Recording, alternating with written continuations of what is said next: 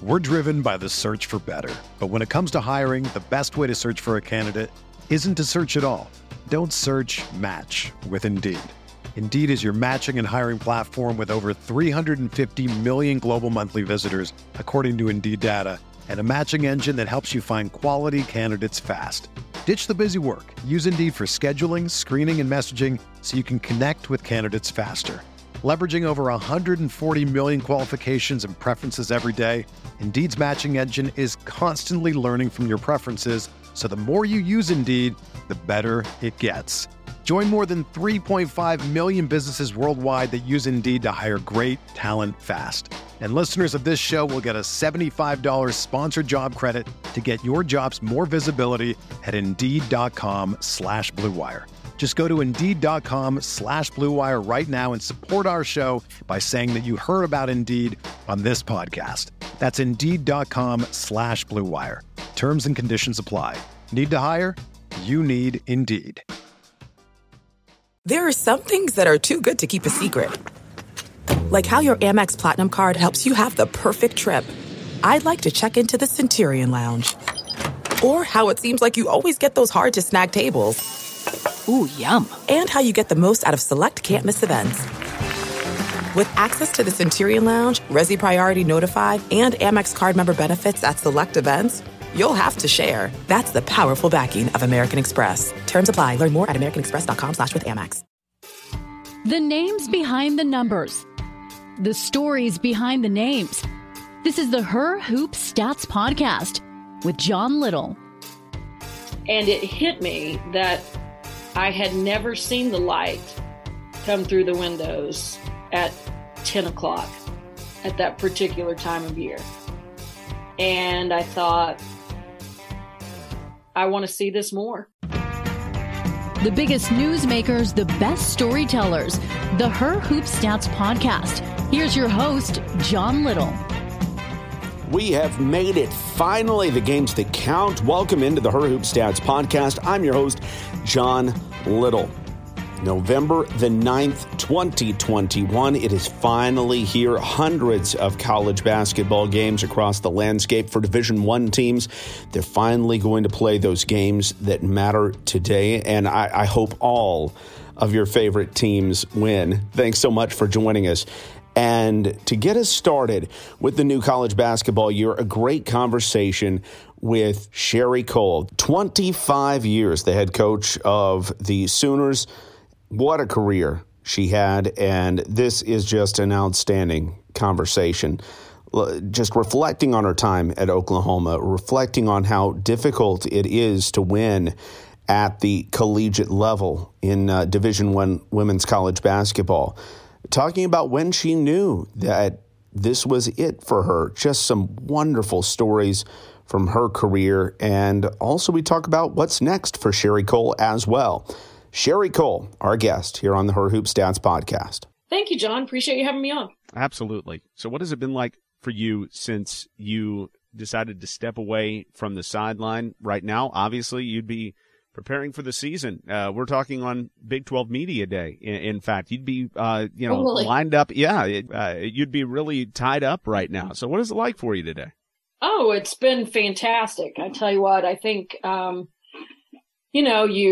life has seasons, and I was ready for this season. It has been fantastic. I've been so busy. I don't know how I had time to work before.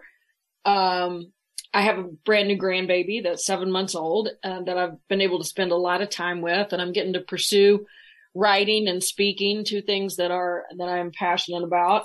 I have the freedom to pursue those. I'm doing a little consulting and a lot of enjoying life and trying to operate at a little bit slower pace than the last 25 years. Absolutely. 25 years is a long season, Coach. Or do you consider talk about your new season now? That's a long season, right? But do you consider, different eras of OU basketball over the last 25 years to be different seasons in life? Or was that just one long season wound up into a quarter century? Well, I think there were obviously different eras within that. But for me personally, being a Division I basketball coach, that was one season of my life, and one that I enjoyed immensely and had a blast doing, and feel so privileged to have had the opportunity to be a part of that great university and to build that program and to enjoy the things we enjoyed and interact with the amazing kids, student athletes, if you will, that cross paths with me during those years. So I feel grateful and proud and loved every minute of it, but it was time to do something else. Well, just an incredible ascension from the head coach at Norman High and immediately jumping on to the head coaching spot at OU. And I'm sure you've been asked to reflect on this a million times, but that jump, to try to make it today, I think would be a lot different than making it in 1996. Is that, just me spouting off something I don't know about, or is that correct? Is that a lot tougher of a transition today than it was then? Oh, it's much tougher of a transition today. The playing field is different. When you think about what was going on in the landscape of women's basketball in 1996, that was the first year of the Big 12 Conference, and our women's basketball portion of that league was a melding of the old Southwest Conference and the Big 8.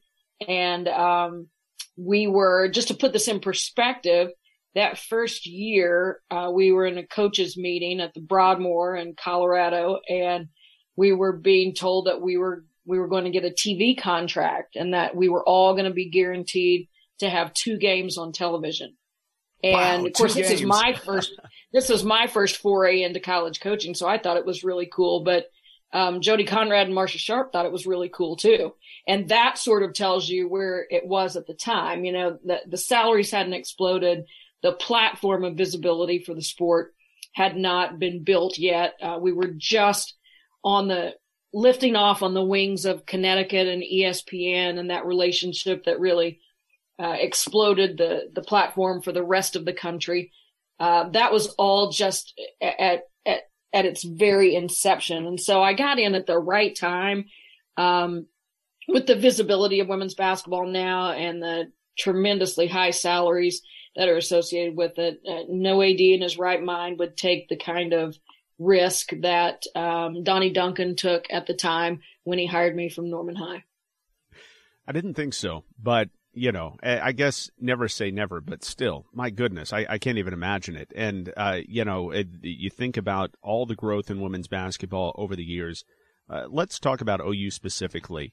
When you got there, what was the budget like? I'm not necessarily asking how much were you making, but what was the budget like, and I guess the structure and the what you had to work with as compared to when you left earlier this year? Well, I can't tell you what the budget was because I don't remember. I do know that my budget at Norman High School was $7,000, and I had to pay referees, order uniforms, reserve buses, everything and anything associated with my program. That's what that was. So that was like saying, here's a nickel compared to what I was dealing with at OU. And then if you look at what the budget is currently compared to 1996, that's a nickel in comparison to what it is now. So it has really, really changed. The thing for me at that time, we had enough.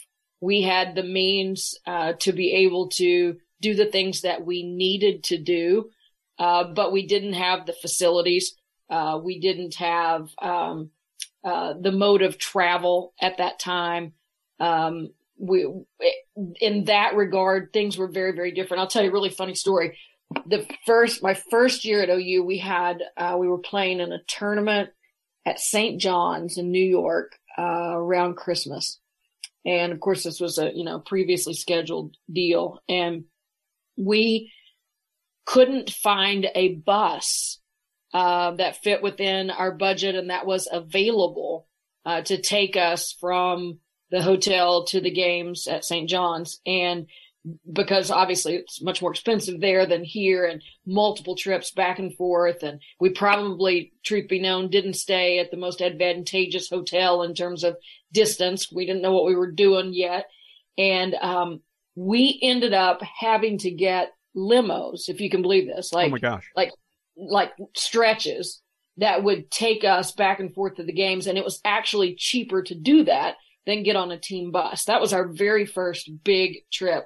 And to think about that now, we used to take vans to the airport, and now, it's a charter bus and has been for many, many years. But the mode of travel has changed dramatically, as have the facilities, as the arms race has ensued in collegiate athletics.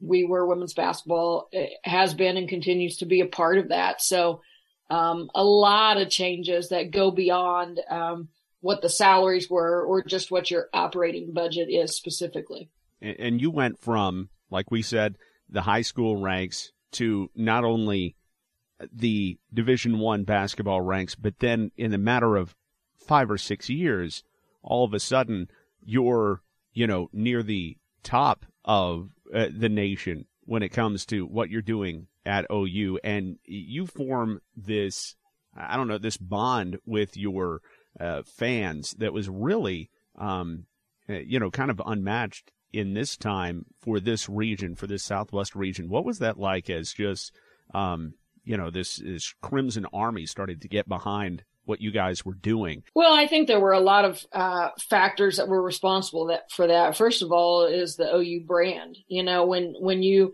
can go to almost any city in the country and go to a sporting goods store and there's an interlocking OU on gear there, your brand has some magic. And that's due in large part to the history of our football program, obviously. So there's a big brand. And I always said, if you go to Owen Field on a Saturday afternoon, and at the time there were 82,000 people there, surely we can find 5,000 or 6,000 of those who'd like to come over and watch a basketball game. So you've got this already procured community, if you will, that loves the interlocking OU. They bleed crimson and cream. And so when you have that sort of brand identification and loyalty, all you really have to do is put forth a product that they can be proud of. And I think that Oklahoma fans felt connected to our players. I always felt like they thought our girls were everyman. If I'm using air quotes and you can't see me because we're on a podcast, but they would see them at Target. They would see them at the movie theater. They would see them at the mall. They would see them at Rusty's Frozen Custard. And they were normal young women who just happened to be really, really good basketball players. And I think the way that our teams played together, I think the selflessness with which they performed, I think how hard they competed, I think how they obviously cared for one another and the strength of their relationships. I think all of that traveled from the court to the stands, and our fans got locked into that. I think they appreciated it and they felt connected to it, and felt like the brand of basketball that we played represented who they were and who they wanted to be and what they wanted to stand for. And so I think it was, as most things that work, ultimately you can grind it back to, it was a fit. It was a fit. We played in such a way that they appreciated and felt connected to. And so there was this great synergy. And one of the neatest things about our fan base, this is one of the greatest rewards I have from years of coaching, is the fact that little communities were formed at the Lloyd Noble Center. Like if the person who sits behind you isn't there on Wednesday night for the game against Texas Tech, on Thursday, you're calling to find out if they're okay. Right. They're really taking care of each other, and they're meeting for breakfast on the day before we play at 2:00 in the afternoon. And it was a really, really neat, intricately woven connection of people that had such appreciation for doing things well. You got so close to winning an NCAA title. What do people not understand about how hard it is to win a national title? Boy, what a great question. And I wish I could articulate an answer for you. But even as a player or a coach, I don't think you understand how hard it is until after you have done it. I will never forget after our national championship game at the Alamo Dome in San Antonio, where we played against Connecticut. I was walking down the hallway to go get on the bus after the game, hallway of the arena, and Gino Auriemma yelled at me and said, hey, come here for a second. And so I walked back down the hallway. I'll never, ever forget this. I can see exactly where we were standing. And he said, you've done this pretty fast. And I'm just telling you, it's hard. It's really, really hard. And the great temptation for you is going to be, you're going to go out and get on that bus and think you're supposed to do this every year. And that's okay. You are supposed to want to do this every year, but it's a really, really hard thing to do. And you need to know that.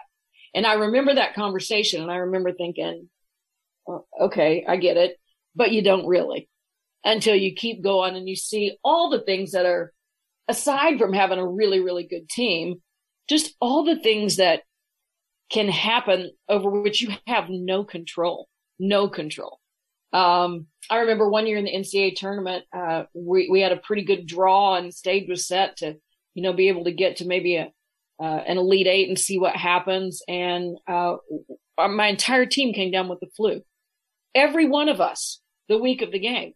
And so we got IVs going at halftime, and we're just decimated. And if for that, who knows, maybe that year would have been a year. You don't know. And it's just a hard thing to explain, what that NCAA tournament is like, and how many things go into not just being able to have a good enough team to get there, but the uncontrollable things that can be in a really, really good team's way, or the real magic in a bottle kind of thing that can happen for a team that's maybe not quite as good.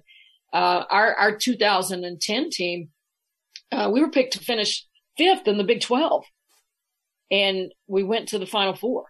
It was when we had like 2 starters that were hurt, season-ending injuries.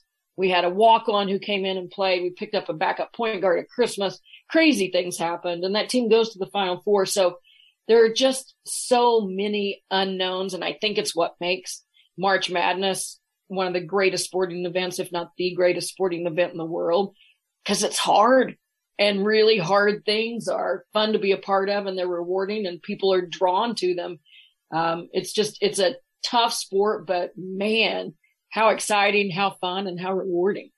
Absolutely. And you think about that 2002 team, one of the things that's outside of your control is just the fact that you've got Gino Auriemma on the other side, but then you got Sue Bird and Diana Taurasi on the same team, right? And Swing Cash and Tamika Williams, and we could go on. Yeah. And just how do you deal with that? As great as your team was, how do you deal with that? And so we don't know then what we know now, the greatness of those players over the long term. But anyway, I digress. It's pretty incredible to think about. So the thing I did want to get you to reflect on is the evolution of what we've seen in equality and the calls for equality when it comes to the NCAA tournament. You've been there time and time again. Maybe 19, 20 times, something like that, to the NCAA tournament. Obviously, there is a difference, and there has been, between the men's tournament and the women's tournament. What's the biggest spot where things need to improve now, and where do you think it can be here over the next few years with some of these calls for greater equality? Well, I can honestly say, John, that in my experience in the 19 years of NCAA tournaments that we were a part of, I never felt slighted. I don't know if I didn't know what to compare it to. I don't know if I didn't know what was going on somewhere else. I just always felt like we were treated very well, whether it be quality of hotels, quality of venue that we played in, cities and how they rolled out the welcoming mat to us. I always felt like it was a tremendous experience. I really did. Now we weren't in any sort of situations where what we saw this past year with COVID and the weight rooms and all that kind of stuff. That was never an issue.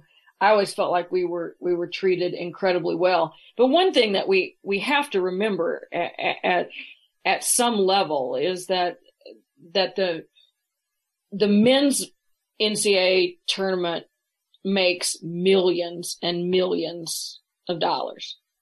And our tournament has not yet generated that. It's continued to grow and it's getting stronger. That has to factor into the equation in that you can't, it's not apples and apples all the time. It's not oranges and oranges all the time. The women deserve to be treated, obviously, in an equitable sort of way, that we need everything that we need to be successful at those tournaments. And if you don't have a proper place to warm up or you don't have a weight room, that is not okay by any stretch of the imagination. But I think that, from my experiences, boy, we were always treated really, really well and had wonderful experiences at the NCAA tournament. I really have no horror stories to relate. I've always felt like we were really treated well.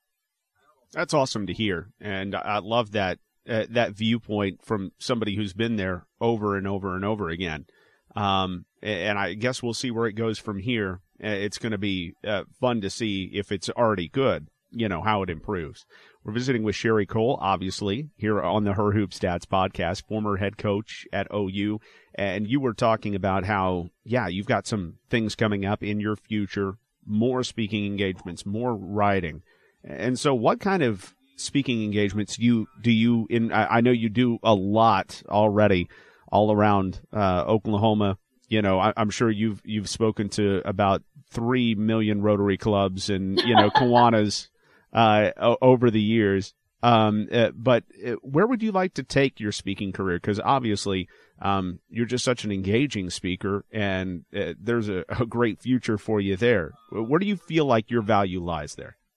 Well, I appreciate that. Thank you. And I think that we're at a really interesting time in terms of where our world is right now coming out of COVID. We've all landed on this comfortability with Zoom calls, and people have not been able to gather and convene. And so it'll be interesting over the next several months, and hopefully within the next several months, the virus dissipates and we get back to a form of human connection that I not only think we prefer, I think it's necessary for our health, truly, to be able to interact face to face. And as that continues to move back more toward what we refer to as normal slate of business, everything from corporations to schools. I speak a lot to schools in the area, whether it be teachers who are just a very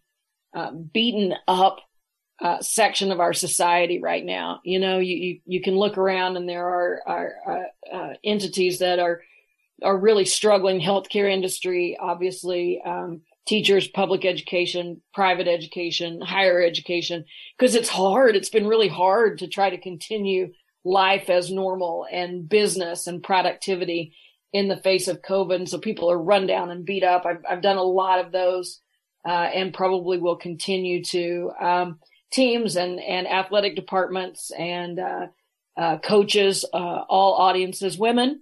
So I do a lot of different ones for a lot of different, entities. And I think that's what I love about it is I don't have one message, one, canned speech that I take and throw it out to whomever asks me to come talk. I really try to tailor what I talk about to the organization, the people within it, and the place that they are together as a group at that time.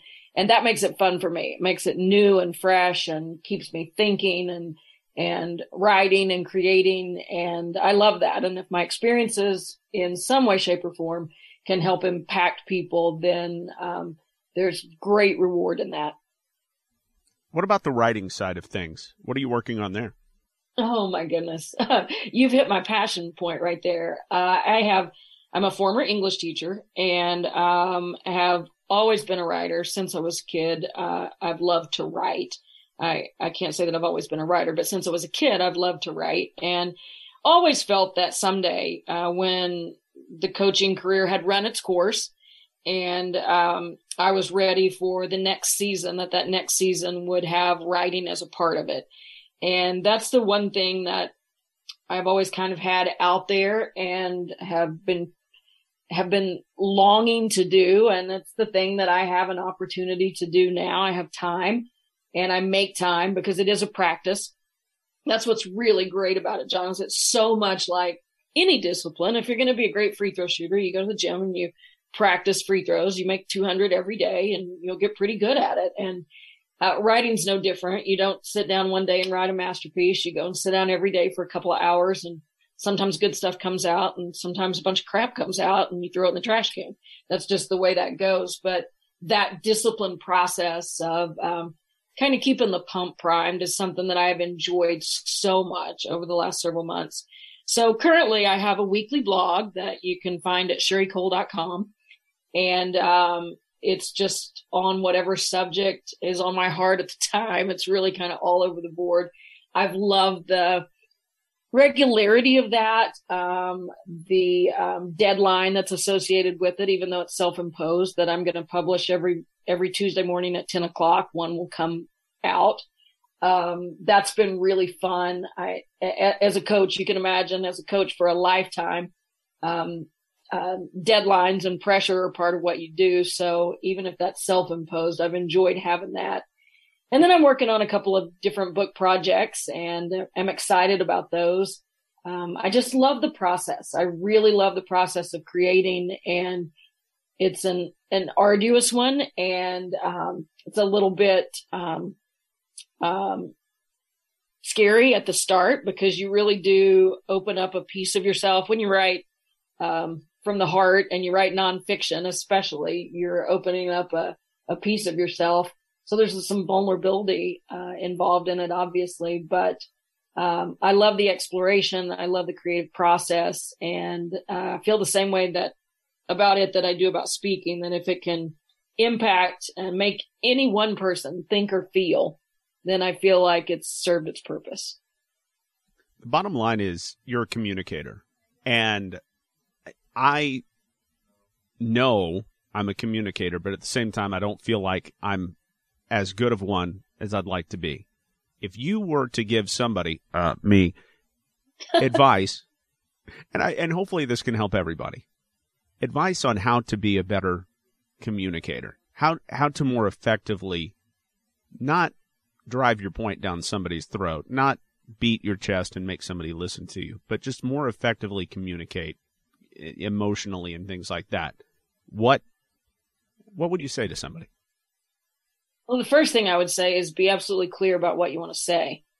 I think with in the writing world and in my mind, there are two pieces to it. You got to have something to say, and then you got to be able to say it. So first of all, be absolutely clear about what it is that you want to say. And once you are, then figure out a way to tell it in a story. People remember stories. People feel stories. People react to, respond to stories. So do that. Find real life experiences where what you want to say lived, if you will, and share that with people. I don't think it's about tremendous vocabulary, though that can surely help. I think it's more about knowing exactly what you want to impart and then doing so in such a way so that the listener can remember it. So tell us a story. Let's go back to the time at which you knew it was just that the end of the season of life as the head coach at OU, that it kind of run its course. 25 years, there's a lot of synergy there. 25 years, 250 wins in the Big 12, 500 wins overall. Was it statistical? Were there other things at play for you? What kind of stories come to mind when you think about just the realization that, yeah, it's time? Well, the story went like this, and it has absolutely nothing to do with statistics. I could never remember how many games I'd won, what the final score was, or who shot what from the field. I was the worst with numbers. But this is the honest truth. I was walking down the hallway of my home during COVID. You know, we're all spending so much more time at home than we ever have before. And my home has a lot of windows, front and back, almost kind of transparent. And I was walking down the hallway, and I remember stopping in front of my entryway and thinking, man, I love how the light comes through these windows. I love this house. I've lived in my home for 33 years. Okay. And it hit me that I had never seen the light come through the windows at 10 o'clock at that particular time of year. And I thought, I want to see this more. And that was that. I made the decision that day that this would be my final year. And I didn't tell anyone at the time, not even my husband or my children that day. But I knew in my heart that was going to be my final year. Wow. That's amazing. And Truth. all it took was light. And all it took was, was noticing the beauty that you hadn't noticed there before. That is awesome. Well, what I was curious about this. I know you don't want to be a shadow lurking over the program, so to speak, but how involved do you want to be in OU women's basketball down the line? I'm not talking about, meddling in anything, but just as a legacy figure in that organization and somebody who's been a part of it for 25 years. How do you envision that happening down the line? Oh, I envision that it's a lot like raising children. I have two, and they are grown, and you have them in your home with you, and you're caring for them, and you're guiding them, and you have your arms around them, metaphorically speaking, nonstop, and then they go to college, and you still love them, and you care for them, and you want to support them, and you're there to help them, but you got to back up a little bit and let them do their thing. And I think that sort of feels like this season of life for the program, that it's going to take off and do what it does in its own way now, and that's great. And I'm here if they need me, and will come in a moment's notice if there's anything that I can do. But I think the program needs space. It needs space to spread its wings and become what it's going to become. And I think through the years, and Jenny's been fantastic. I do want to say that she has been terrific. We've broken bread together on a number of occasions, and she is so welcoming and so the opposite of intimidated, whatever that would be, in terms of my interaction or involvement. So she's been fabulous, and I just feel like that there will come a time after a couple of seasons pass where it will be a little bit easier to be more closely involved. I feel like right now they just, the kids and the program itself just need a little space. And so I'm the cheerleader from afar, and here if they need me, but definitely in their corner. That's awesome stuff. Well, we're still going to call you Coach Coale because that's all we can do. We can't get out of that sort of habit. But we really appreciate your time here on the show, Coach. So incredibly honored to be able to talk with you after your awesome career at OU, and now we're looking forward to what the next season holds, what the next part of your life holds, and we'll certainly be keeping up. Thank you so much, John. I appreciate you having me on, and appreciate the platform that you provide for women's basketball and all that you do to help the sport itself grow. And you're talking about it regularly, as you do, really does. It fertilizes our sport and the profession, and the opportunity for young women to compete at the highest possible level. So thank you for that. That is the great Sherri Coale here on the Her Hoop Stats podcast. Thank you so much to Coach Coale for joining us. Can't stop calling her Coach Coale. We'll still call her that on down the line. Just one of the great people in women's college basketball. And again, on this opening day of the season, I hope that your team wins. And just more than anything, and just be thankful we get basketball today. The announcer on the Her Hoop Stats podcast is Susie Solis. Our music by Jared Deck, jareddeckmusic.com, and Aaron Barzilai is the executive producer. I'm John Little, your host, reminding you at the Her Hoop Stats podcast, we are unlocking better insight about the women's game. Her Hoop Stats.